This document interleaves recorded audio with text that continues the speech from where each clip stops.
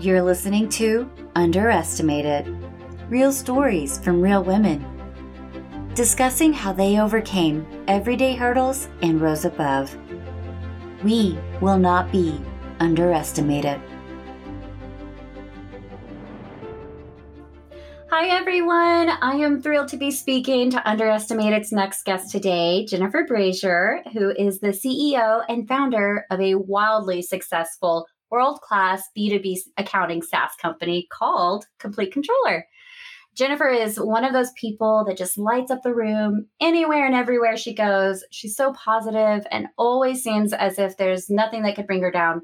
I'm really excited for you all to hear from this amazing woman about how she overcomes challenges and what she does to stay motivated, all the good stuff that you expect to hear on Underestimated.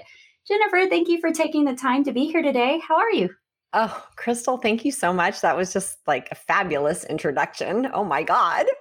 I am fine. I'm great. I told you before we started recording that I'm juice fasting right now. So because you're crazy. Got my smiley face on and, we're going to run with it and see how things go. Oh, juicing. We had a good conversation about juicing and I vow to never do it again. Spoken like a true hamburger girl. Yes, very much. So I know I just introduced you and gave a little bit of backstory, but there's one thing that I didn't mention, and it is that you just came out with a new book called Cubicle to Cloud. Do you want to tell us a little bit about that? That is right. Yes, we just released the book this year in February. Greenleaf Book Group is our publisher, and it's available anywhere books are sold. It's called From Cubicle to Cloud. And I actually authored the book pre-2020. Wow. So, yeah. Isn't it weird? Foresight. I know. It was crazy. So Complete Controller, the bookkeeping firm that you spoke about in my intro, we've been around for almost 15 years now. And we've always been virtual from day one. We never really had that brick and mortar. We never had anyone coming into work to do the work. The whole point was to create this virtualization. And so, as people have started to move, and especially in the accounting industry, because that's where I'm immersed, started to move toward virtualizing, I thought, well, what am I afraid of? I'm going to share all my secrets, and my competitors already know what I'm doing anyway, and they're all colleagues in the market. So why not throw some empowerment out there and have some fun with it? And that's what the book is all about, is just talking about the journey to start the company, which I think a lot of people see the success and they don't see the bumps and bruises. So I really get into the nitty gritty about what it looked like in those really early days, those early years, even when, I had this great idea and I had a proof of concept, but I definitely had some shortcomings that I needed to overcome. And I decided to bootstrap it. So of course I did it the hard way. And so a lot of stories about ramen noodles and roommates on the couch and, just generally a lot of action going on. It's so exciting. I actually have it in my prep notes. I want to hear the story of ramen noodles and roommates on the couch. Oh my God. Well, it's in a chapter called Bootstrap Boogie, because that is truly what it is, right? It's like 2 steps forward, 1 step back, 2 steps forward, 1 step back. You're really always, if you're bootstrapping, having to remember to save your money, reinvest in the business, and with every decision you make, do the cost value analysis. How many dollars is this dollar going to make me if I spend it? And as an entrepreneur, and speaking to entrepreneurs, I would like to say the same goes for your time. How are you going to get that return on investment? And sometimes that means that your time is better spent somewhere else and you need to hire someone to do the work that you shouldn't be doing because your time is, very valuable. Other times it means that you need to wear all the hats for a while. And only you can decide because you know your business plan. So with Bootstrap Boogie, I talk about how There were so many times when I thought things were going well and we're growing and everything's fabulous. And then something happens. And a couple of those somethings had to do with technology, which are super expensive somethings. And there's nothing you can do when you're a virtual company and the tech goes down or it's no longer going to meet your bandwidth because you're growing so rapidly, which sounds like a fabulous problem, doesn't it? Until you have to pay for that new machine right on the tail of paying for a new machine. So there were those types of things going on. And one of the things that I had to do first and foremost was sacrifice my own personal gain so that the business could become strong. And I talk in the book about how a lot of entrepreneurs, they get out there and, they've got the McMansion and they've got the kids in the private school and they're driving their 2 little Mercedes and, whatever it is, they got their boat, their recreational vehicle, the dog from the pound, the whole pretty picture. And then they start a business, maybe they're in year 1 or 2 and, things are needing to ramp up and perhaps they need to reinvest, but the family's used to you bringing home 6 figures and they can't live on anything less. And so what do you do at that point? Now, I say what you do is you sit down and you say, listen, I think we're going to live if we don't go to private school for a year.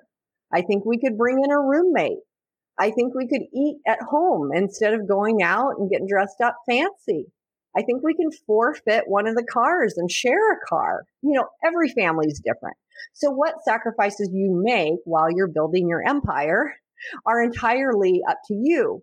But I think that it's more important to make those sacrifices and feed that capital into the business so that it can grow up strong and healthy rather than growing warped because you've pulled too much out of it. And then trying to overcome that warping, it just doesn't work. If you grow it up strong and healthy, it's going to support you for years to come.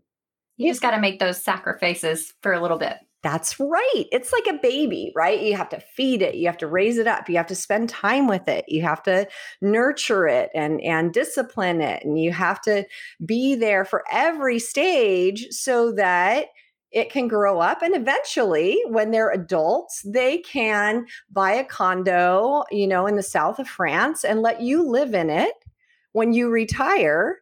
And you then, as an adult, have done your job raising that baby. And the baby takes care of you and you just hang out.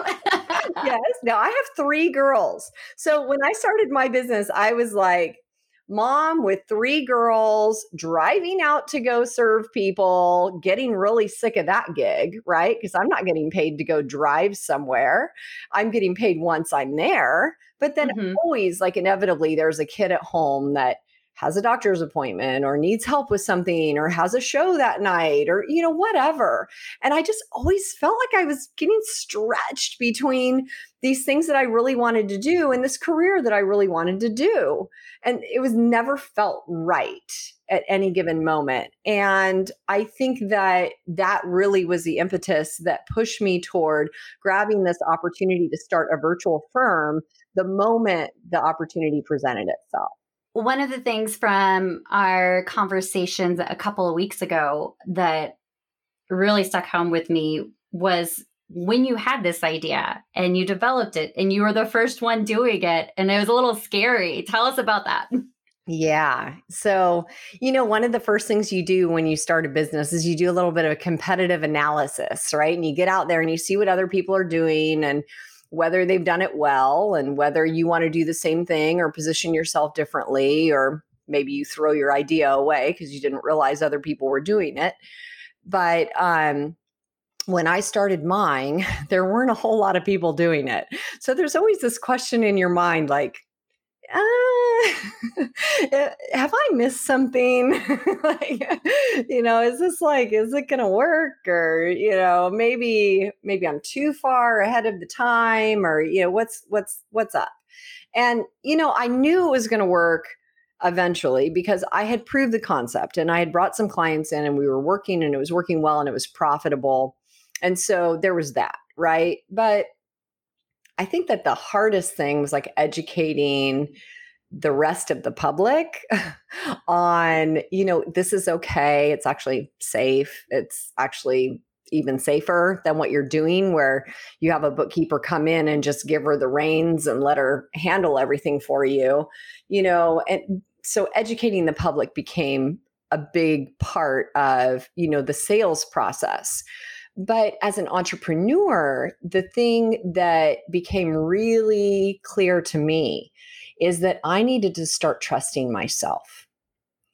I needed to start listening to that gut that probably being a mom really helped me to develop, where I knew when something was wrong.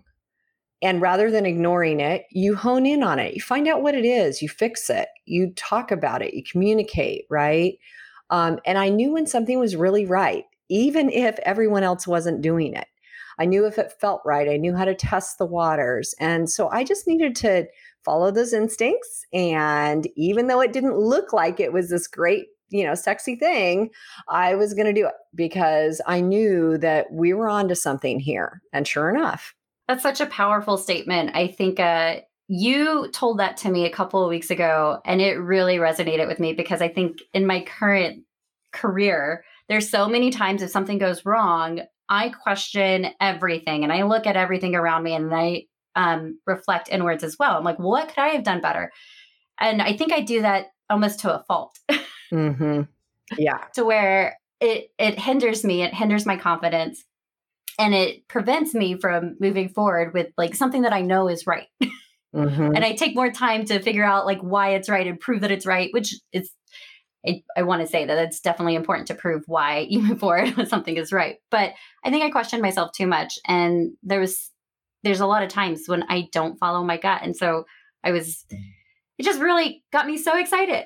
Well, you said, and you said something just now. You said, sometimes I'll question myself, even though I know it's right. And it's that knowing that you need to be listening to. And so I talk also in the book about how, you have to create a vision. This is what my business is going to look like. This is what it's going to deliver, right? It's not the how, it's the what. What is it? What is your business, right? And then you have to stick to that vision as you're developing the processes, as you're bouncing the ideas off of other people, as you're interacting with customers, as you're interacting with staff members. Because if you always bring it back to the vision, then the only question you have to ask yourself is, am I being true to the vision? Am I fulfilling what I'm going to be? Right? And if you are, then you keep moving forward. But if you're not, then you need to change something. Maybe you need to innovate. You need to tweak it. One of the things that small businesses have an advantage over large businesses with is being able to be nimble, being able to be quick, right? So we can change swiftly according with the tides of our customers, our staff members, and the market as a whole. So since we can be nimble, look at how survivable we were in 2020 when we just got hit with this totally unexpected thing. We actually leapfrogged virtualization by like 5 years. We totally just went in a different direction. We shifted and we changed processes and we made it work so that business could keep happening. How cool is that? Yeah. Did anyone know what Zoom was before? I know. Or if they even should use it, or what products are out there and which ones are better, and et cetera. Did anyone know Google Meet had a conferencing, right. Video conferencing? Oh, that was definitely one. So by the way, I have to tell you, this is so embarrassing, but I was thinking Google Meet was like when you meet up with people and do things. So yeah. Obviously that's something else because it's not, one of the learnings of the pandemic is that it's not that. No, it's not. Yeah, I think one of the interesting things was also all of the new technology. Like I know a couple of businesses that shifted their entire business strategy because of the pandemic, and businesses that had a lot of in-person events, a lot of like things that required them to be in person they're now just completely virtual. And my boyfriend, for example, works for a company where he's an engineer and he had to build out a completely new, he's a software engineer, product that was 100% virtual. So it was fun to see him spend hours and hours and hours and the company shifting and just bear witness to that huge shift and them thrive from it as well. Right. And a lot of these businesses that did innovate during 2020 will hold on to those innovations and continue down that path. Not that that will be the only path. Now we have two paths, right? So we'll have that brick and mortar experience. We're going to have that hands-on, the boutique, touchy-feely, but now this is going to become this boutique, more exceptional thing. And there's this other path that is the faster delivery, the quick setup, and the ability to touch a much broader market that will stay. And it's actually quite a bit more profitable. So we'll tend to have lower prices, I anticipate, in the future. So you're going to pay a little bit more to go into the store and touch and feel and have someone customize that experience and have that boutique experience. And you're going to pay a little bit less and have it be quicker by doing it all virtually. But that's a choice the consumer will be able to make. And now the business has given them one more choice, which, hey, people like choices, right? We like to pick and we're willing to pay to pick. I really enjoy not leaving my house. I don't know why. It's so dangerous, isn't it? Because next thing you know, you're like, I found myself looking for Arandac chairs on Amazon the other day, and I can buy those at Lowe's like 2 blocks away. But I didn't. Did I get in my car? No. My first instinct was to look and see if it could be delivered to me. So the market is shifting. With all of these new tools being out there, we've decided that we like some of them. I actually in February or March did the same thing with Adirondack chairs, and I bought them from Amazon. Oh no. I did. Yes. Well, if you want to know about the quality. Yeah. See, that's the thing. You can't touch and feel it. Yeah. And eventually, I think what's going to happen is it's going to cost more if you go down and you touch and feel it. But that's okay, because it'll be worth it for you, because you'll be able to have that experience. Same thing with the groceries. If I want someone else to pick them for me and stick them in a bag and bring them to my front porch, that's great. But I didn't get to pick out my own tomatoes. And I'm not sure I'm going to like those ones, you know? So just a different experience, but an alternate experience, and it's going to stick around. I don't think it's going anywhere, you know? And another sign of just small businesses being nimble and being able to adjust with whatever market pressures happen. I think that another thing that we're going to see is, because of the pandemic, we've had this huge growth in the gig worker economy, 1099 contractors, people working from home. And we have this shift that is starting to happen where people are not wanting to necessarily be employees and be locked into a traditional employment contract and be locked into traditional employee benefits. They're looking for alternatives. They're looking, speaking my language. They're looking for opportunities to work for employers that will allow them to be 1099 workers, will allow them to work for other like employers, that will let them blossom and use their skills how they desire, and also will offer them perks, if not traditional benefits, we'll call them perks, that actually are meaningful to them.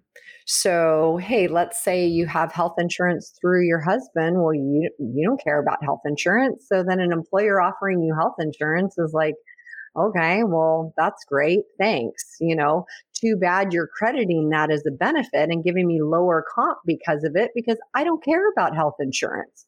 But that's the traditional model. What if your employer said, listen, you can be a 1099 worker.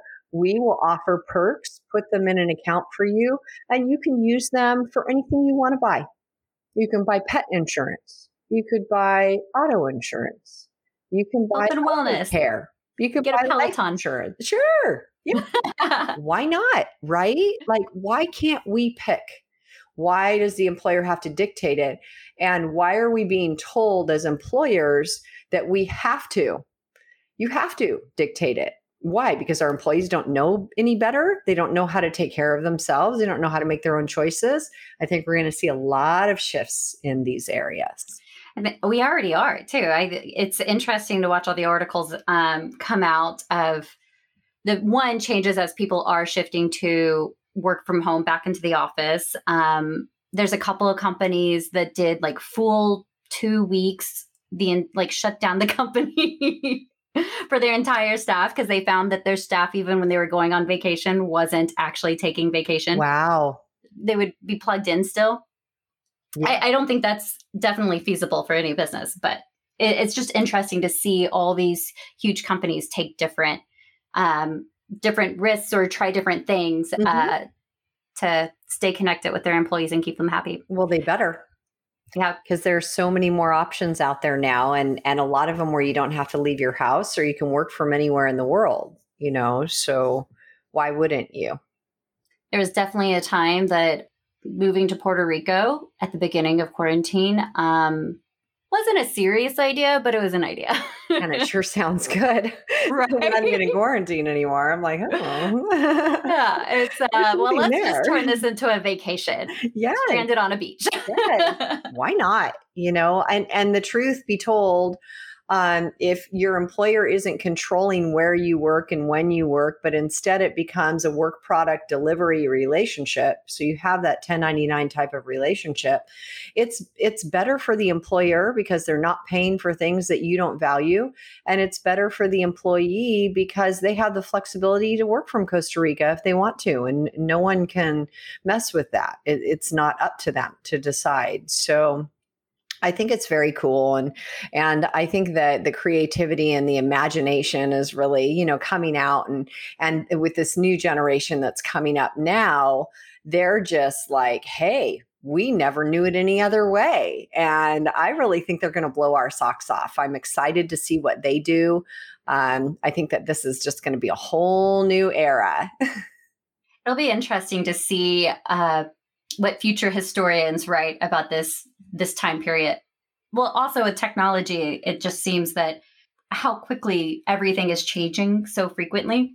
They're going to have to I wonder what they're going to call every 2 years is going to be another huge error that they're going to have to write about. So I'd like to hear a little bit more about if you have a particular story from starting up your business, or one of those, like you said, you needed a big machine at one point with the software. Like, what is a story of something that was really challenging in starting your business or running your business, or maybe just in life in general, starting a business with your girls, that you had to overcome, and how'd you get through it? Well, I actually want to tell you a story that happened long before I started my business, but it helped me with the very thing that I think is most important that we've talked about, which is listening to your gut and knowing that deep down inside, you really know what's right. You know what's right for your kids, just like you know what's right for your business. So when I was 19, I had my first baby girl. And right after she was born, just several hours later, she had a seizure and she had to go into intensive care. Oh, man. And after 14 days of being in the ICU, they finally let us bring her home. And she came home. She's still a little bit jaundiced. And she spent the first 4 months of her life just being the best baby. But she was continuing to have jaundice. She would throw up her formula. She was just having troubles. And, you're due to go in every month and get their shots and have them go see a pediatrician. And she had a pediatrician, and we would go in and she'd check her out. And then, a whole month goes by in between. And during this period, she was, generally not doing great, but she was okay. Like, her blood pressure would be fine. Her temperature's fine. She's not like sick where she's not recovering. She's just kind of sick. But lots of little indicators. And then she started a couple of times having a seizure. And I called 911, and they'd come and they'd take her to the emergency room, and we'd spend hours there. And, they do hook her up to the EEG and nothing. They're just like, oh, well, it must have been a temperature seizure where, maybe her body temperature got high and then it got low all of a sudden or something like that. Or maybe it was part of the reflux and she wasn't actually seizing. And I'm like, yeah, I've seen a lot of that. I know, right? Yeah. And so this goes on. And of course, I'm calling the pediatrician and I'm going, there's just something wrong. There is something wrong. And I don't know what it is. And she's like, no. You're overreacting. She's fine. She's a healthy baby. I'm going to see you in a month. Don't worry about it. Anything we see, we can catch it. And so another appointment goes by and she's fine. So finally, I had enough. And mind you, I'm very, very young. And this is my first child. And I don't know what I'm doing. But there's something inside of me that says there is something very wrong. And so I remember I was still young enough to still be on my dad's Cobra. And my husband didn't have insurance at the time. So we were very grateful to have that Cobra coverage. And so I was looking through the booklets and I decided because she was having the vomiting and, these types of symptoms, I thought, you know what, let's look into gastroenterology. So I found a doctor that was nearby and I brought her to see him. And he was one of these doctors that worked out of a renovated old kind of cottage looking house and Old Town Orange and just really down to earth. And I walked in and I was actually the last appointment of the day and he had fit me in even though his front desk was going home because of the nature of my call. And so I brought Sarah in and she's, 4 months old. And so he asked me, well, what can I do for you today? And I just broke down and I just said, you have to help me because no one will listen. And I know that there's something wrong with my baby. And he took a look at her and he listened to the symptoms and he said, I agree with you. I think that there's something more going on here. And so I want you to take her down the street to Children's Hospital of Orange County. It is it's a teaching hospital. I can admit there. I am going to call ahead and let them know you're coming. And I'm going to admit Sarah. And my promise to you is that I am not going to let her leave that hospital until we know exactly what is wrong with her.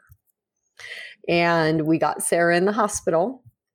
And it took them a while. They had endocrinology, they had neurology, they had pulmonary, they had gastroenterology, his specialty. They had them all doing all these tests on this baby. What is wrong with her? What's going on? All these varietal symptoms that didn't match, seizures and vomiting and jaundice and a cough cold that won't go away. And, it seemed like she was immunocompromised, but no cancer, no problems like that. So they're doing all these tests. Well, the cool thing is that they took all their tests and they went down into the cafeteria one afternoon. All of them presented their outcomes together in the same room. And on that day, it just so happened that one of the attending physicians had a colleague from Children's Hospital of Los Angeles that was down just visiting, and they were going to have lunch together. And before lunch was this big meeting. And so he sat in on it, and he was able to hear everything that was going on. And he perked up and he said, you're not going to believe this, but I have seen this before.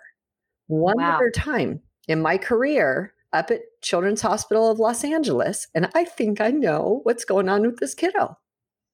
And they had to do a test to find out for sure. And it was a scary test because they said, we're going to have to lower her blood sugar to the point where her adrenal glands would normally kick in to save her life and see if they kick in, which means that it may go low enough to where she could go into a coma. She could have a seizure. But what are you going to do? You have to find out. Mm-hmm. And they did the test. And it turns out that she has a very, very rare genetic syndrome called Dumortier syndrome. and virtually impossible to diagnose because there are so many different facets to it and affects the adrenal glands. And once they got her on all the right hormones, and man, she just thrived. But one of the symptoms is that it affects the optic nerve. And so she is legally blind and she has a guide dog. And, but you know what that story taught me is that even back at 19, I knew when something was wrong. And all it took was for me to have the guts to speak up and make sure that somebody did something about it. And I'll tell you, there are so many business owners that they get their business up and running and they're doing everything themselves. And then they start to delegate and they know something's wrong. They know somebody's not doing a good job, or maybe they're lying about their hours, or they're not representing the brand properly, or, you know, something's off. You know, why is this happening? And they don't do anything about it. Or they ignore the gut because that person they hired has the pedigree. They know what they're doing, right?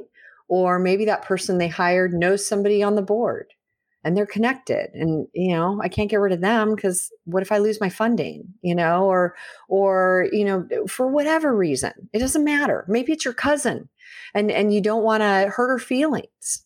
But with your business, just as with your children, if you don't notice that gut and listen to it and be willing to do something about it, even though everyone is telling you that you are wrong, then you will not survive. And that's why I think that entrepreneurs need to have that measure of toughness, because in the face of everyone saying that they don't see it, we need to be able to say, we see it, and this is what we're going to do. My listeners are really going to appreciate that. And I honestly think you should be a motivational speaker. Well, I actually have a speaker kit. I'm happy to share with anyone. And I'll tell you, one of the reasons why I wrote the book, and one of the things that I want all of the listeners who are entrepreneurs that have that measure of success, you've gotten there, right? You not only proved the model, but you've reinvested in your business, you've overcome the competition, you've grown faster than the bugs can eat you, is how I put it, you know, and now you're blossoming. Now, what do? Like, make it bigger? Okay. Yeah, you could do that. Do you go start something else? Maybe. But we get to that place where we kind of plateau. And those of us that are there know what I'm talking about, where you're like, okay, I'm there, you know, and I can do this over and over and over, or I could do something different, but what? And what I would encourage you to do is give back. Take that wisdom, take that knowledge and those experiences. And whether it's like I did and write a book, or it is through mentorship, give it back, because there are other people out there that need it. They need to hear that exact thing at that moment that you're saying it. And you never know. Like, that's why it's so cool to do this with you, Crystal, because you never know who's going to listen and who's going to say, oh my God, that's right, I'm doing it. And they're going to get the power from knowing that someone else who went before them did that, and it did work, and it is right. And you go for it, you know? So mentor, find a way to give back, even if it's teaching, you know, a high schooler how to balance a checkbook, like anything. There's always ways to give back. Which I can't believe they don't teach in high school already. I know. I mean, now I don't really use a checkbook, but well, but they could know so much more. Like how to use credit. Right. Get it. Like a basic finance course, like yes, money management. Yes, they're teaching them economics, or even they have like these great things where they could like start a fake business and, you know, all of this, which I think is great for entrepreneurialism. Yeah. But like, if you don't know the basics, like how to leverage your credit, when not to, how much of my income should be my rent, you know, the basic things like that, how are you ever going to get past college? Yeah. I think kids need to learn how to survive on their own before they learn any of that other great stuff. Yes. Yes. Or what happens is, yes, you survive college, of course, but then you're just like thrown to the wolves. You don't know. So you wind up like graduating from college, you've got all this debt. Probably you took Discover up on their offer to give you credit. I hate that Discover card says it should be illegal for them to. I know, for college our kids. poor students, do not put your anything on a Discover card or any card. Like, just don't get a credit card. Like, you live off of the money you have. Yes. And use roommates and ramen noodles to get by. You're probably eating ramen noodles anyway. Yeah, you probably love it because it's delicious. I know. They taste so good, especially when you're in your 20s. So, stick with that and then get a couple of roommates and make it happen. Yeah, I completely agree. I couldn't believe that credit card companies were sending me things in college. I'm like, yeah. Do you know what my income's like? Do you know that I'm going into debt as we speak with student loans and you want to give me more debt? It's so scary, isn't it? It is so scary. And then also about investment, because you get that first job and, your employer offers a 401k, but what do you do? What do you do with what it? What percentage do you put in it? Like, what can you live? Yeah. Yeah. How much do I put in it? What do you do? And so hoping that you maintained your credit, if you can also invest in a 401k and live at only spending 1/3 of your income on your rent so that you can save another third, you might actually be able to buy real estate, which is the best investment out there. But you can never do any of those things until at least your mid-30s these days because they don't teach you all of those fundamentals that you need. It's scary. It is. It is. That should be your next book. Okay. I'll tell you though, writing a book is like giving birth. It was tough. You write it. I can imagine. Oh my God. So I had Liz Gold helped me, and that's why her name is on the cover, because I didn't know the first thing about writing a book, but I knew I wanted to get the story out there. And so she actually went through and kind of pulled the story out of me and then got it on paper. And then we were able to, move things around and make it compelling. And then we went out and shopped publishers. And that's when Greenleaf picked us up. And then, of course, they rearranged everything.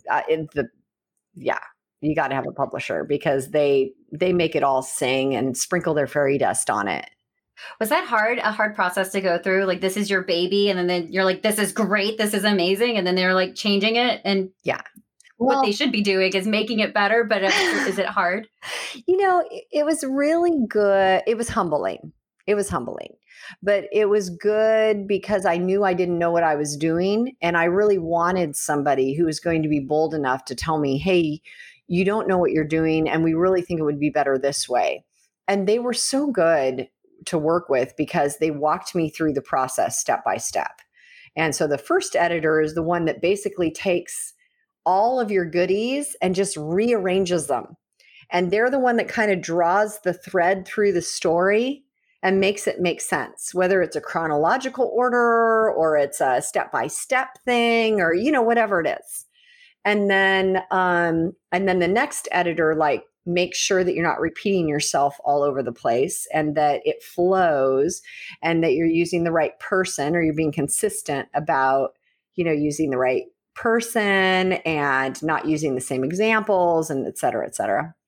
And then the final one is did you cross your T and dot your I type of thing, So it's gnarly. But by the time you're through it, you're so sick of your book. You don't care if you ever see it again.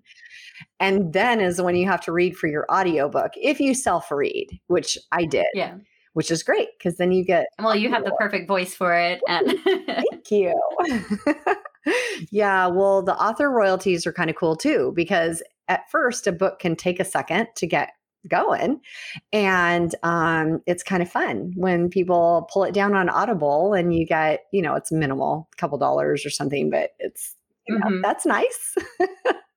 Yeah, that is some just basic cash flow coming in. Exactly. A little bread and butter. Yeah, you did the work. And, if you are able to promote it long term, then you just keep reaping the rewards. Absolutely. And in this day and age, a lot of people are just listening to books or at least reading them in digital format. So, you kind of do that hard copy run and you make a big deal out of it. And then really that's where we want to focus on, marketing and distribution, because distributing hardback books is really expensive and pricey. Yeah, not a lot of people buy them anyway. But I do. the cool thing that we're doing now is because, with Complete Controller and seeing, having served small businesses for so many years and being such a proponent of entrepreneurial empowerment, I want our young students to learn about financial literacy and how to deliver things virtually within professional services virtually. And so we are sending out thousands of copies of the book to professors within the accounting schools and the business schools all across the nation. So we're hoping that, that will trickle down to their students. They'll have them, get the digital book or whatever, or that anything that's in there will trickle down and they'll learn some new tricks. Oh, that's so cool. So was that your publisher that decided or brought that up, or was that one of your brilliant ideas? So no, it was actually a colleague of mine, our director, Drew Dearlove. He is the guy who came up with that.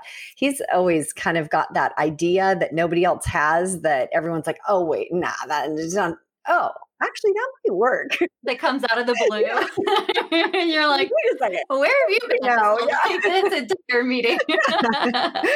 Oh, okay.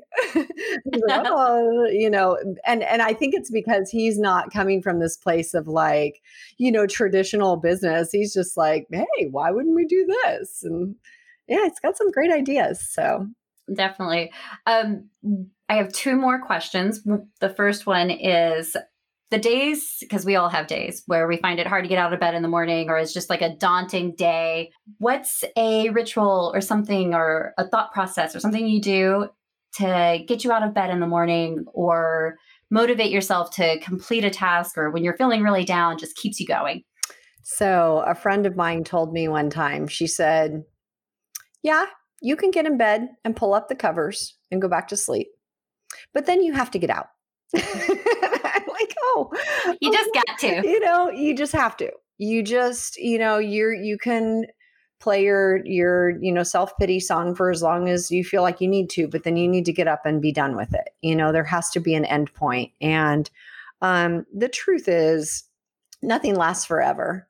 So you're having a bad day. If you push through, there's going to be a good day on the other side. What I do every morning, though, is I make a point of getting my coffee and getting my dog and going outside before I do anything else. And I sit and I drink my coffee, and whatever's going on out there is going on out there. Sometimes it's icy cold. Sometimes the birds are chirping. Sometimes the mosquitoes are biting.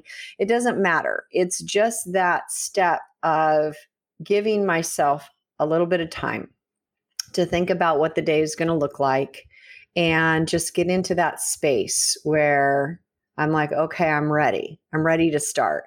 Because before I started doing this, I would roll out of bed and grab my phone off of the wire and run into the bathroom, and I'm brushing my teeth and I'm already scrolling through my phone. What have I missed? What do I need to do today? And it just gets me into this place where it's too crazy. And I'm too worried about checking the boxes and getting the stuff done to really listen to the gut, to really get into that space. And it's in that space, that creative space, where I have some of my best ideas. So I just encourage listeners to just take that quiet time for yourself, whatever it looks like, and ease into it if you need to. My husband is the type that the second he's awake, he's talking and he's got questions and he wants to do this. And are we going to do that? And oh my God. And me, I'm just like, I really need you to go to the gym. You need to get that energy away from me for a minute. I need to have my coffee and throw the ball for the dog. And then I'm happy to talk to you about any of your wildest dreams. Just give me, I usually need an hour and a half before anybody says anything to me. There you go. In the morning. There you go. Yeah.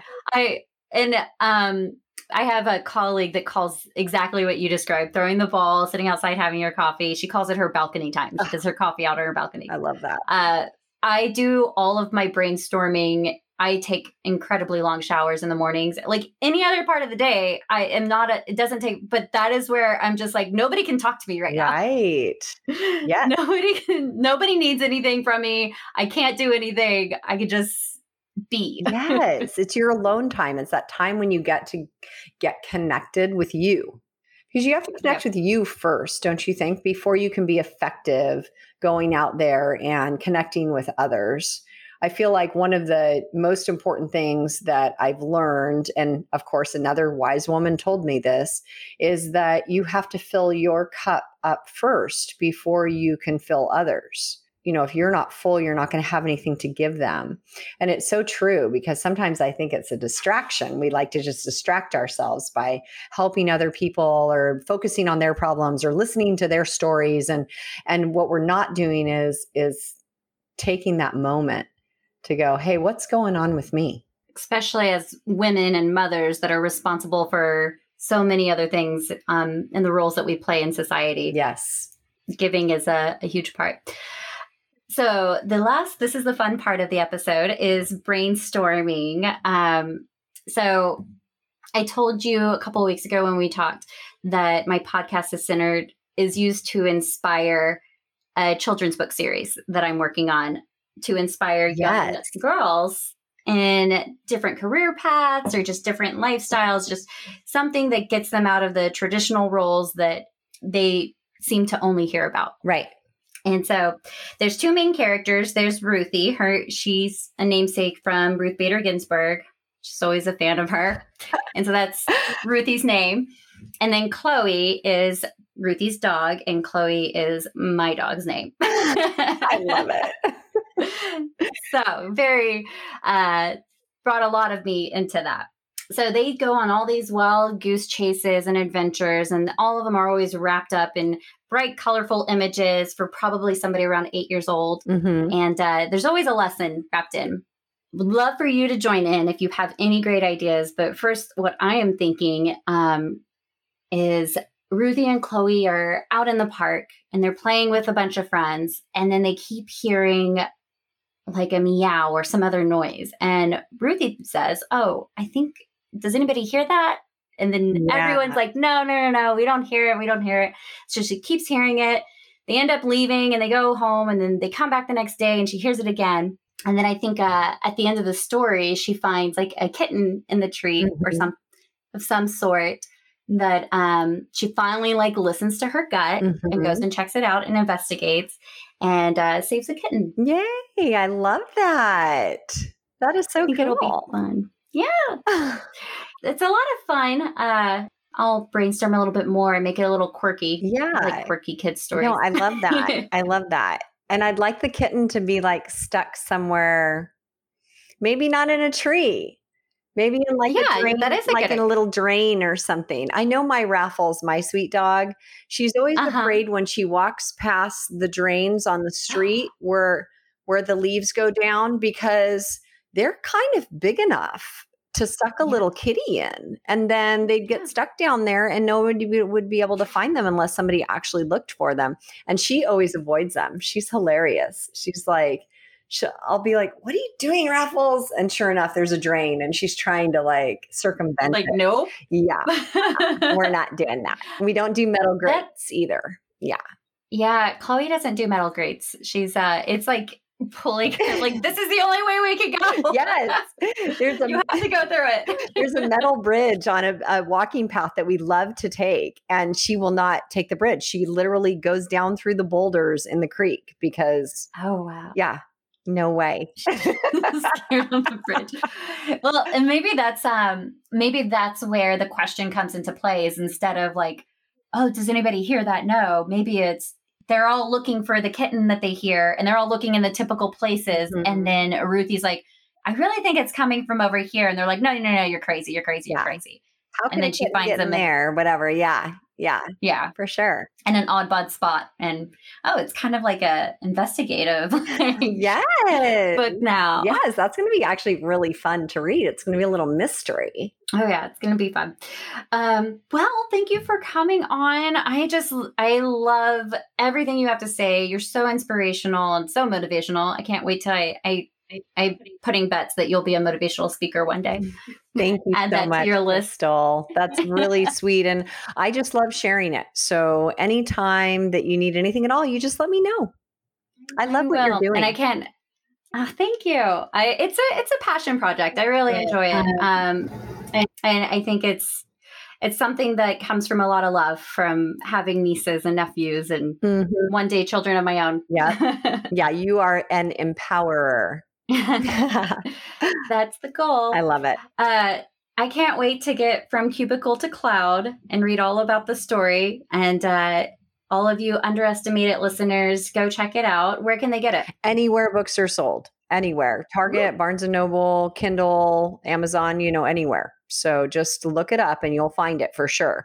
And if you want to interact with me at all, you have any questions, you need some mentorship, you want to do the pen to paper, which is on my website at jenniferbrazier.com. So check it out.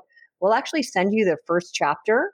And then at the end of each chapter is this thing that I call pen to paper, because I'm all about, okay, now you have the knowledge. Now let's take some action, right? How do we practically apply this to what's going on in your business or your life today?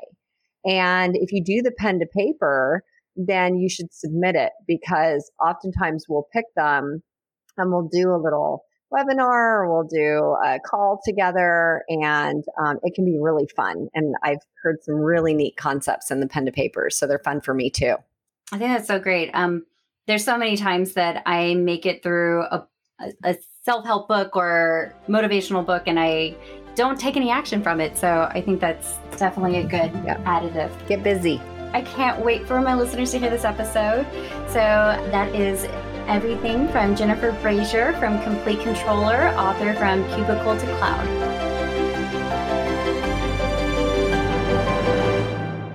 Thanks again for listening to another episode of Underestimated Stories for Women.